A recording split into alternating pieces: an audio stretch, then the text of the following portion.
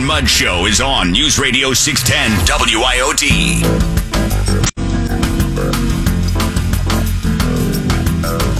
When I think about climate change, I think about not the cost. I think about good paying jobs it'll create. But I also think about the jobs we're losing due to impacts in the supply chains and industries because we haven't acted boldly enough.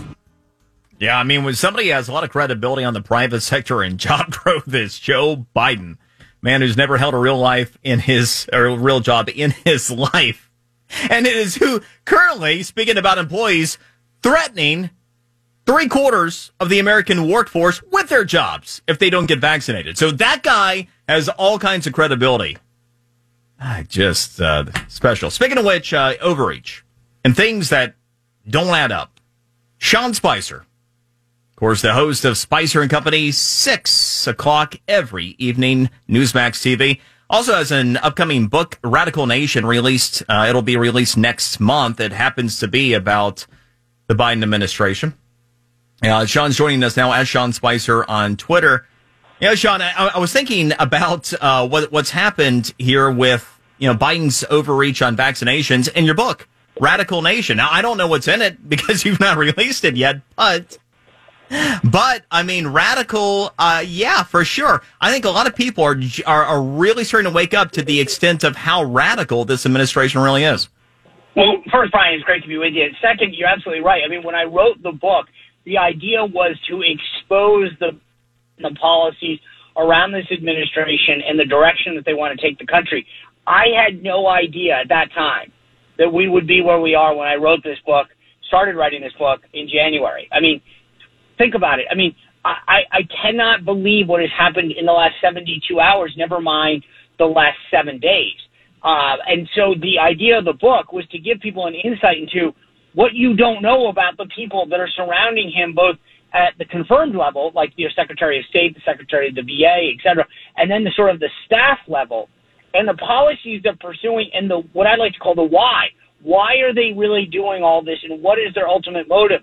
But you're starting to see that more and more. And if you are sitting back right now and saying, I don't get it, why is he doing this?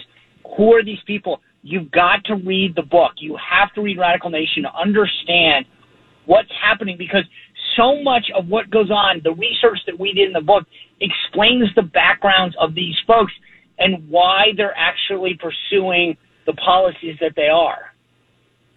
Now, Radical Nation will be released October 26th.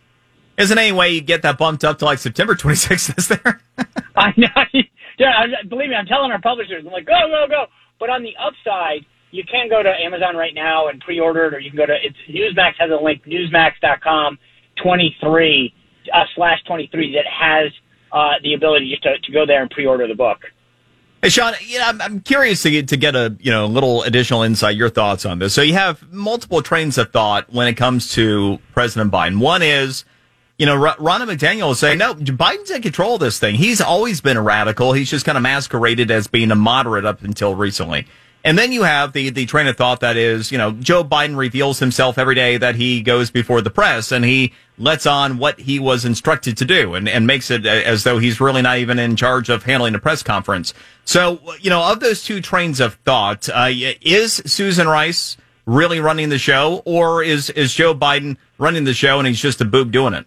Well, I think Ron Klain, his chief of staff, or several Republicans on Capitol Hill like to call him Prime Minister Klain, I think he's running the show. But make no mistake about it, and I bring this up in the book, Joe Biden said on the campaign trail, I will be the most progressive president ever. Now, the problem, Brian, was that everybody dismissed him, Republicans and Democrats, and said, oh, that's not the Joe Biden we know.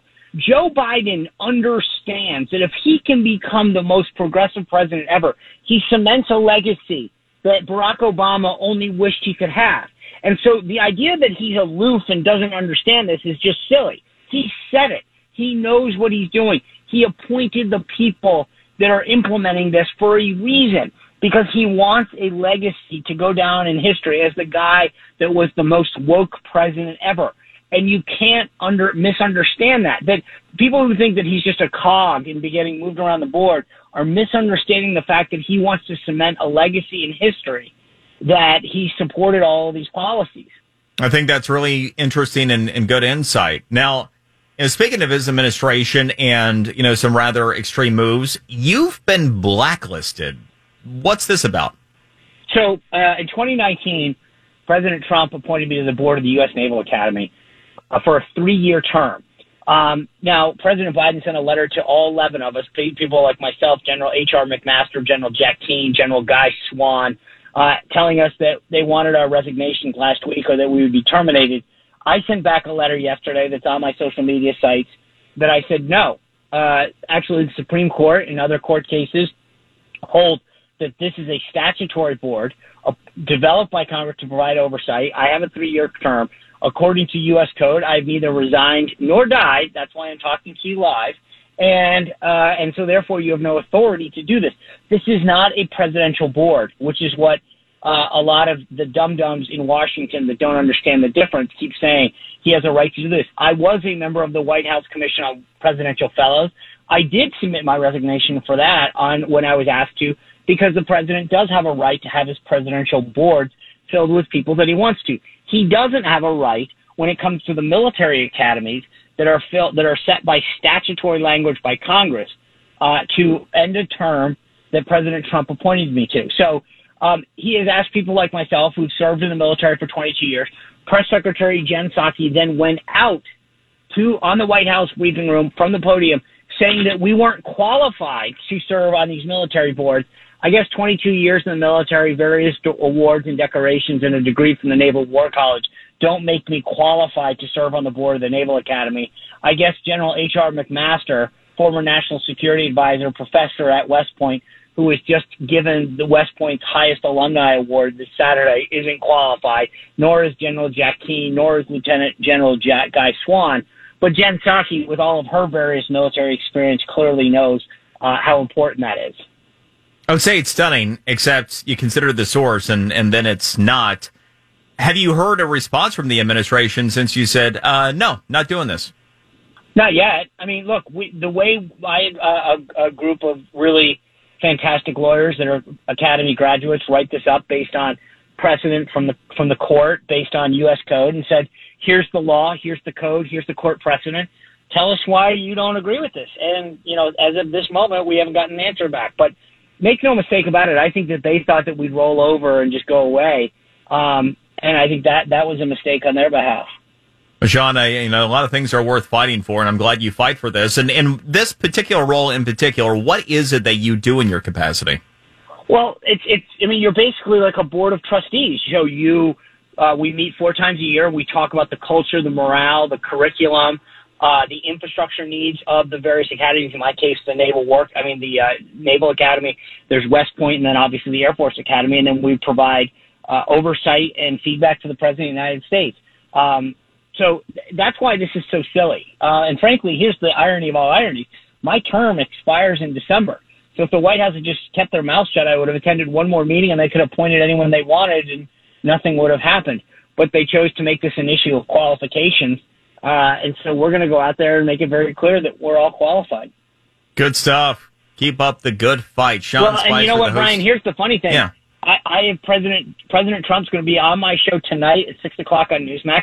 And I'm going to ask him, okay, if you run again and win, will you pledge that you're going to play by the same rules as Biden and make sure that every single person that's not on a non-statutory board gets fired on day one? Because if that's how they're going to play, we need to play the same way. Must see TV.